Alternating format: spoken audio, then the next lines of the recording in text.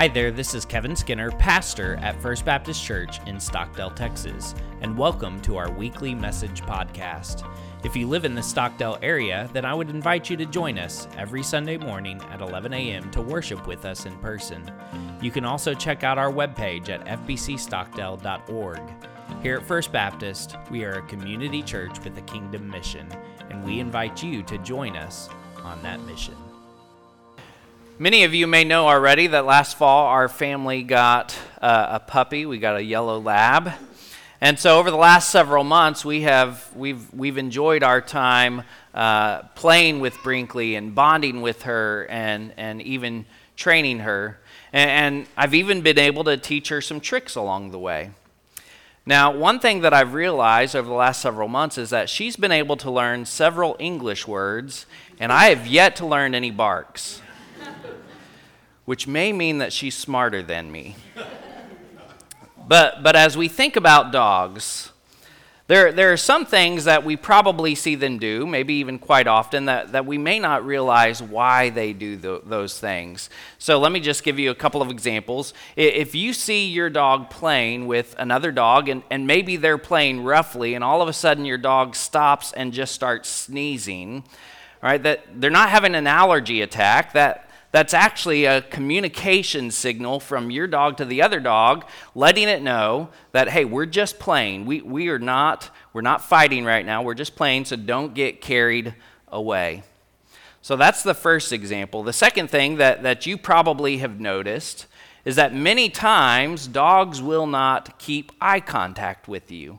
If you look them in the eyes, they will likely, after a period of time, they will look away because while for humans, making eye contact is a sign of respect, for dogs, keeping that eye contact may be a sign of a threat. And so by the dog looking away, it's communicating to you that it's not a threat to you and that you're not a threat to it. So these are just two very simple things, sneezing and looking away, that are indicators for these dogs. They communicate something about this dog to others. So we're in this series right now titled Who We Are. And as we're walking through this series, we are looking at the different facets of our mission statement here at First Baptist Church Stockdale. We are a community church with a kingdom mission, meaning that we are a community of believers located in the community of Stockdale, and we have a common mission springing forth from God's word and his kingdom. So let me just remind you of this overarching truth that I've been giving you each week. As a church, it is Christ who unites us, and it is a mission rooted and grounded not in our own ideologies, but in his word and in his kingdom that moves us forward in one direction together. And the kingdom mission that this body of believers, that First Baptist Church Stockdale has adopted, is to love, to grow, to serve, and to go.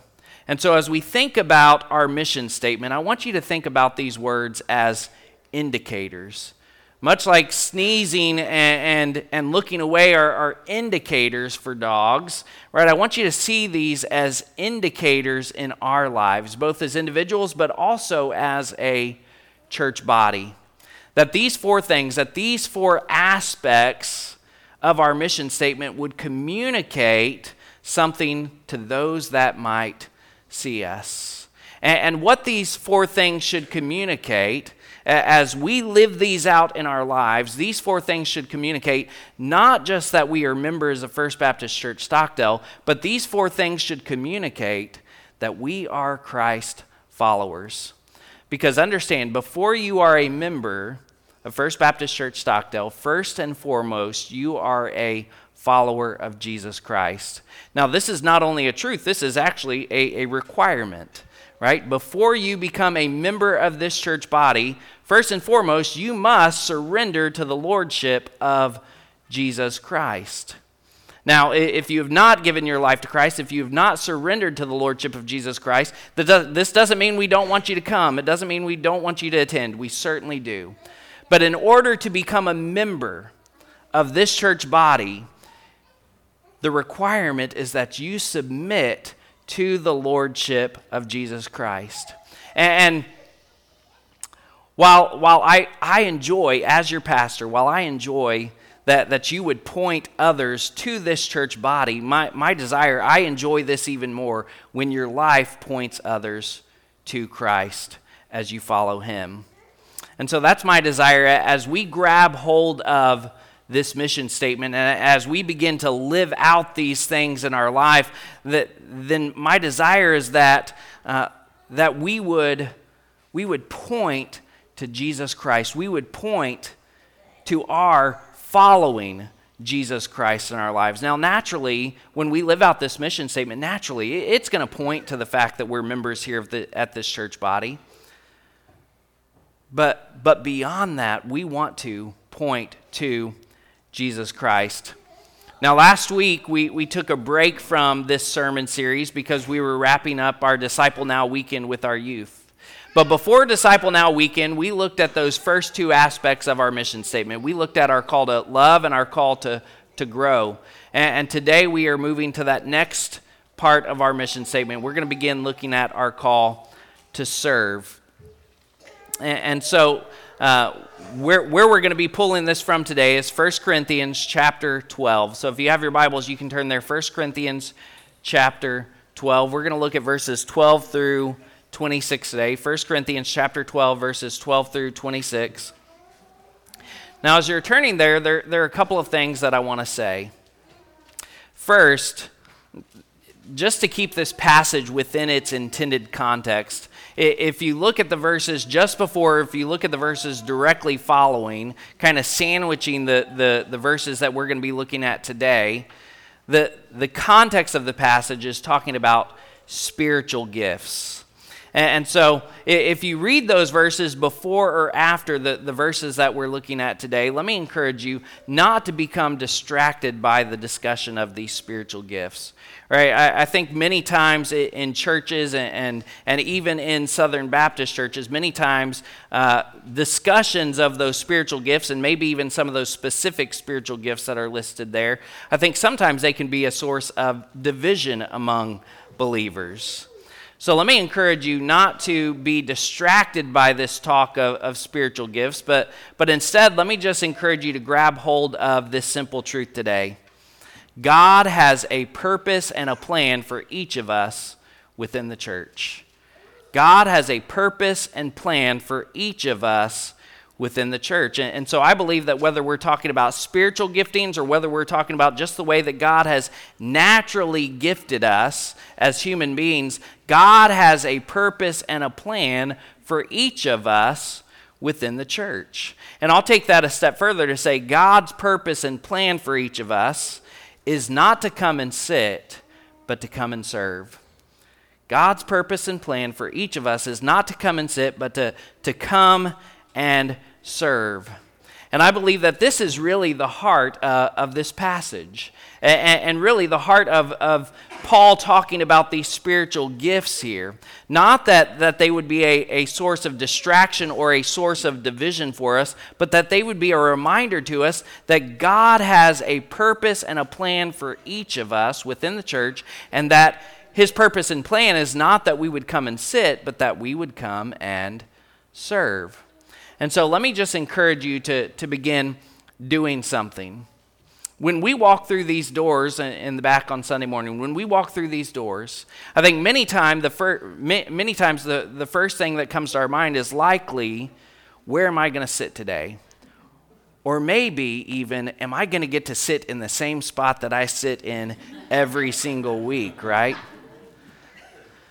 So let me just encourage you to begin kind of retraining your brain so that when we walk through these doors, we don't ask that question, where am I going to sit today?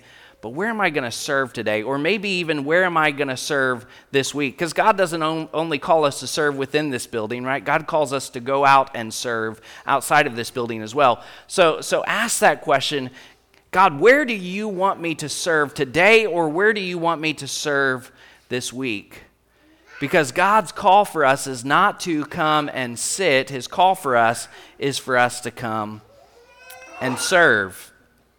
But let me also say this. This passage is where it's one of the passages where we get the idea for local church membership. So in this passage, we're going to see that term member used as we talk about the parts of the body. We see that term member used. But beyond just using that term member, this letter, this book, 1 Corinthians, is a letter written by Paul to the church in Corinth, the local church in Corinth. In fact, many of the books in the New Testament are letters written to local churches. And so as we look at this passage, we're not just talking about what it looks like to be a part of the collective church as Christians. We're talking about what it looks like to be a member of the local church, to be a functioning part of a local church body.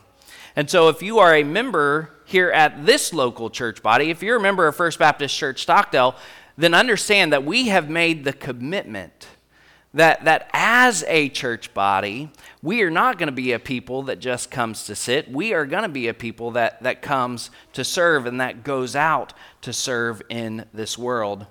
So let's read 1 Corinthians chapter 12, verses 12 through 26. It says, "For just as the body is one and has many parts, and all the parts of that body, though many, are one body, so also is Christ. For we were all baptized by one Spirit into one body, whether Jews or Greeks, whether slaves or free, and we were all given one Spirit to drink. Indeed, the body is not one part, but many. If the foot should say, 'Because I'm not a hand, I don't belong to the body,' it is not for that reason any less part of the body. And if the ear should say, 'Because I'm not an eye, I don't belong to the body,' it is not for that reason any less part of the body. If the whole body were an eye, where would the hearing be? If the whole body were an ear, where would the sense of smell be? But as it is, God has arranged each one of the parts in the body just as he wanted. And if they were all the same part, where would the body be? As it is, there are many parts, but one body. The eye cannot say to the hand, 'I don't need you.' Or again, the head can't say to the feet, 'I don't need you.'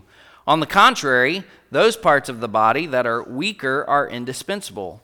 And those parts of the body that we consider less honorable, we clothe these with greater honor, and our unrespectable parts are treated with greater respect, which our respectable parts do not need.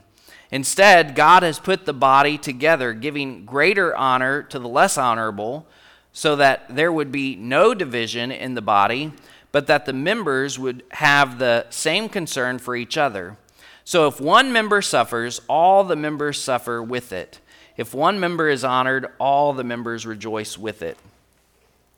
Now, as we look at this passage, you may have noticed that we don't see those words, serve or service, anywhere in our passage. And so, while we are talking about our call to serve today, understand that just as I said that our call to grow begins with God's word, I believe that our call to serve begins with unity in the church, unity among the body. Because I believe that the church will be most effective in serving when its members are walking in unity with one another. Let me say that again. I believe that a church will be most effective in serving when its members are walking in unity with one another. But not only do I believe this, I believe that God believes this, because he led Paul to write this letter, and to write this letter to the church in Corinth, talking about the diversity of gifts that the people have and how to use those diverse gifts to come together, to be united together, to serve the Lord together. But let me also say this: not only do I believe this, and not only do I believe that God believes this, I also believe that the enemy believes this, that a church will be most effective in serving when its members are walking in unity together. Because many times what the enemy will do is the enemy, Satan, will try to cause disunity in the church, try to cause divisions within the church, so that the church will not be effective in service or in any other area that God has called them to. And so while those words serve and service are not in our passage, there's some important truths that I want us to walk away with today as we think about being effective in service, as we think about being united as a church body so that we will be effective in service. So a few weeks ago, I changed things up and I gave y'all 4 points instead of 3. Today, I'm going to change things up again. I'm going to give you 2 points instead of 3. Now, that doesn't mean that we're getting out earlier. Just means I'm going to say more in each of those points. So the first thing I want you to see today is that the body only has one head. The body only has one head. What does verse 12 say again? For just as the body is one and has many parts, and all the parts of that body, though many, are one body, so also is Christ. Now, a slightly better translation for those last few words, so also is Christ, may be found in the New Living Translation. It says, so it is with the body of Christ. Because the heart of those words, when we see so also is Christ, the implication is that as we talk about being one body, we're talking about submitting to one head, and the head of that body is Jesus Christ. We are the body of Christ. Christ is the head. We see this even more clearly in Colossians 1:18. It says, he is also the head of the body, the church. Speaking of Christ, he is also the head of the body, the church. Now, this is important for us to grab hold of because before we can begin talking about the diversity in gifts that we might have, and before we can begin talking about how we come together to use those gifts, we first must understand our role as the body.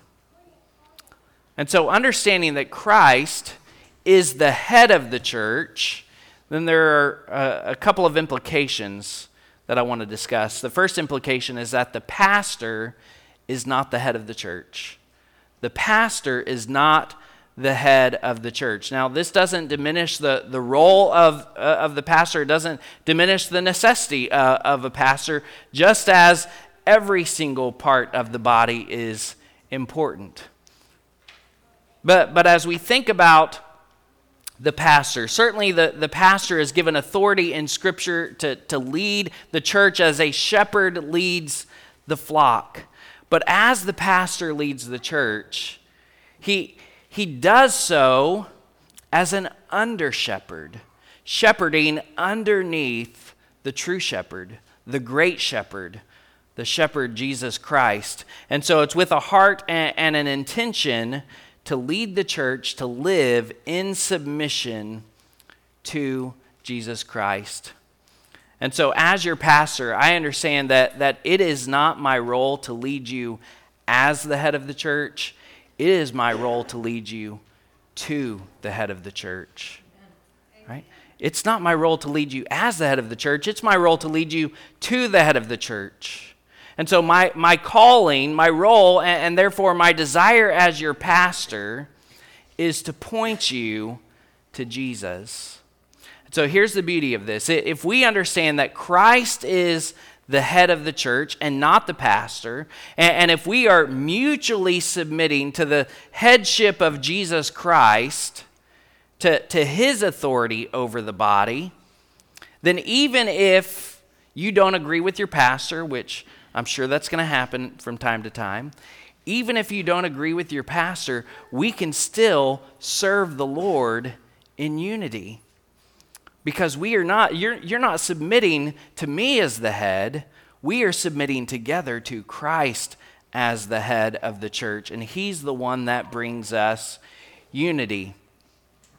But what this also means is that if a pastor is doing his job, pointing you to the headship of Jesus Christ, if a pastor leaves a church, not only will that church be able to survive, but that church will be able to continue its mission long into the future because they are serving not the pastor, they are serving the Lord. Now, I don't want anyone to think that I'm preparing you for me to leave, right? That thought may be going through your head. I'm not preparing you for me to leave, right? I just got here. I pray that the Lord allows me to be here for many years to come. All right, so I'm not trying to prepare you for me to leave, but I am trying to point you to Jesus. right? Because the pastor is not the head of the church. So that's the first implication. Also, the implication that we have here is that the rest of the body is not the head of the church.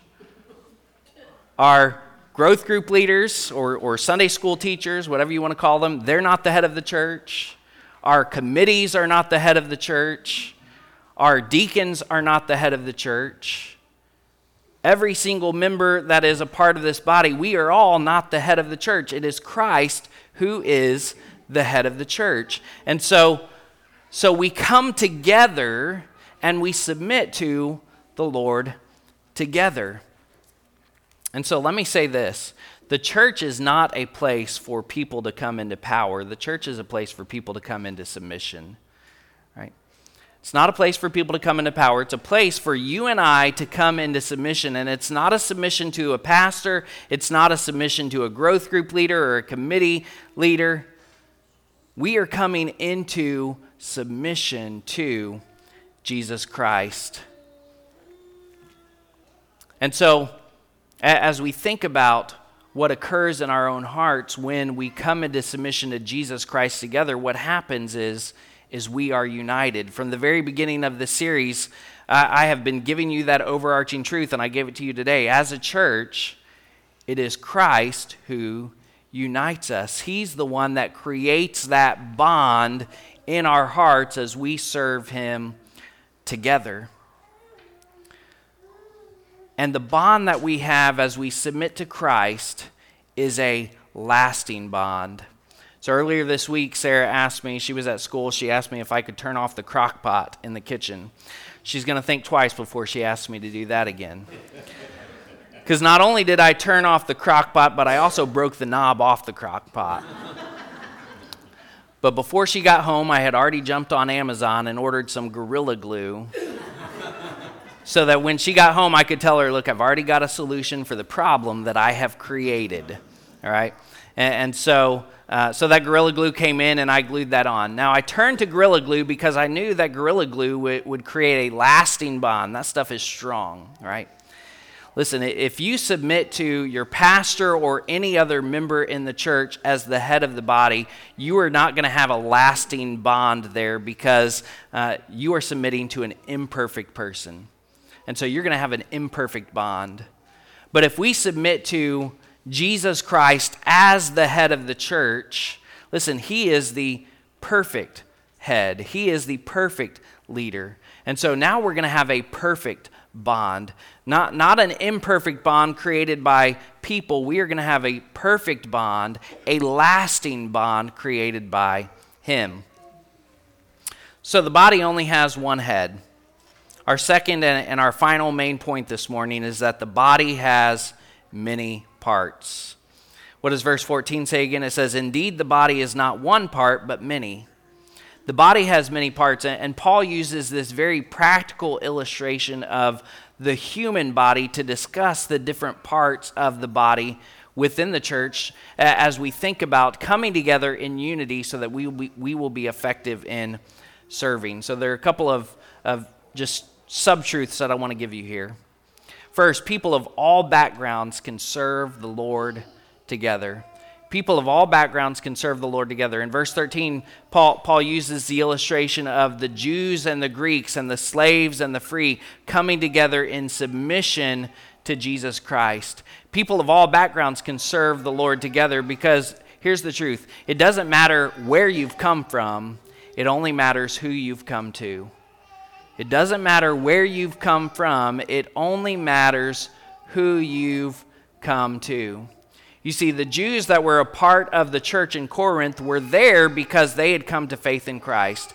The Greeks that were a part of the church in Corinth were there because they had come to faith in Jesus Christ. It didn't matter if they were Jew. It didn't matter if they were Greek. It didn't matter if they were slave or free. It didn't matter where they had come from. It only mattered who they had come to.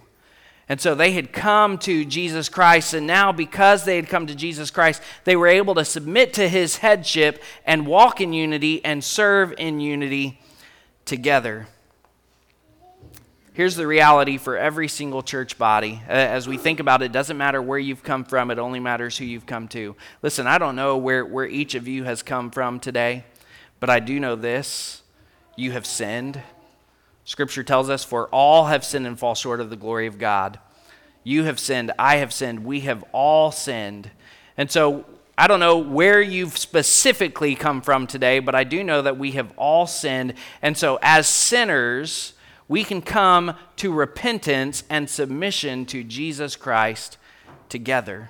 It doesn't matter where you've come from. It only matters who you've come to. And so as we turn to Jesus Christ, as we confess our sins to him, as we allow for him to become the Lord of our lives, recognizing that he died on the cross for our sins, that he rose again, as we submit to him, then we are able to connect our lives with a local church body and begin serving with these other believers and to begin serving in unity.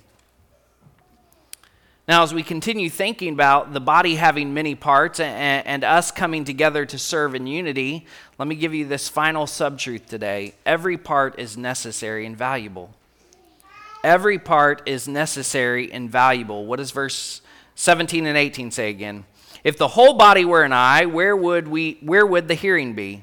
If the whole body were an ear, where would the sense of smell be? But as it is, God has arranged each one of these parts in the body just as he wanted.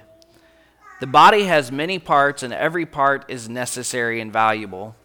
So you've probably heard the phrase, keeping up with the Joneses, right? This phrase actually came from a comic strip. Some of y'all may know this. This phrase came from a comic strip that ran from 1913 to 1940. And so in this comic strip, Keeping Up with the Joneses, they often had scenarios that were basically how we use that phrase today. So as we think about this phrase, keeping up with the Joneses, right, we often will look at others, at what they have or how they live, and we begin comparing ourselves to them, and we try to reach their level. So when we do this in the social world, what we're saying is that what I have or where I am is not good enough, right?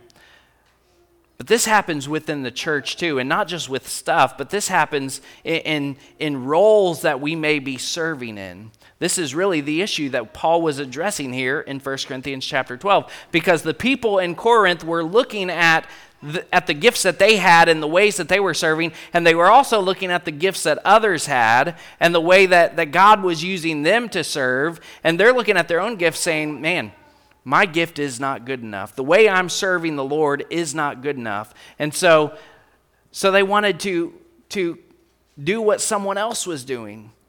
But Paul was giving them this reminder. Every part is necessary and valuable. However God has you serving, however he has equipped you to serve, your part is necessary and valuable. It doesn't matter how small you might feel that your part is or how big you might feel that part is. Every single part is necessary and valuable. And so our goal as believers, our goal as a church should not be to keep up with the Joneses. Our goal should be to keep serving Jesus. Our goal should be to keep serving Jesus, and to remember that God has arranged us how he desires. And so we need to desire to keep serving Jesus. Now, if we're not serving at all, then we need to remember that God has called us to serve. And we can begin asking God, where is it that you want me to serve? How is it that you want me to serve? Within these walls or outside of these walls? Lord, what do you want to do with me? Every single part is necessary and valuable as we come together in submission to the head of the church to serve the Lord together. And here at First Baptist Church Stockdale, we are going to continue to come together. We're going to continue to submit to the headship of Jesus Christ, and we are going to continue to serve the Lord together because this is who we are. Now, as we get ready to wrap things up today, let me bring you back to what I said earlier. It doesn't matter where you've come from. It only matters who you've come to.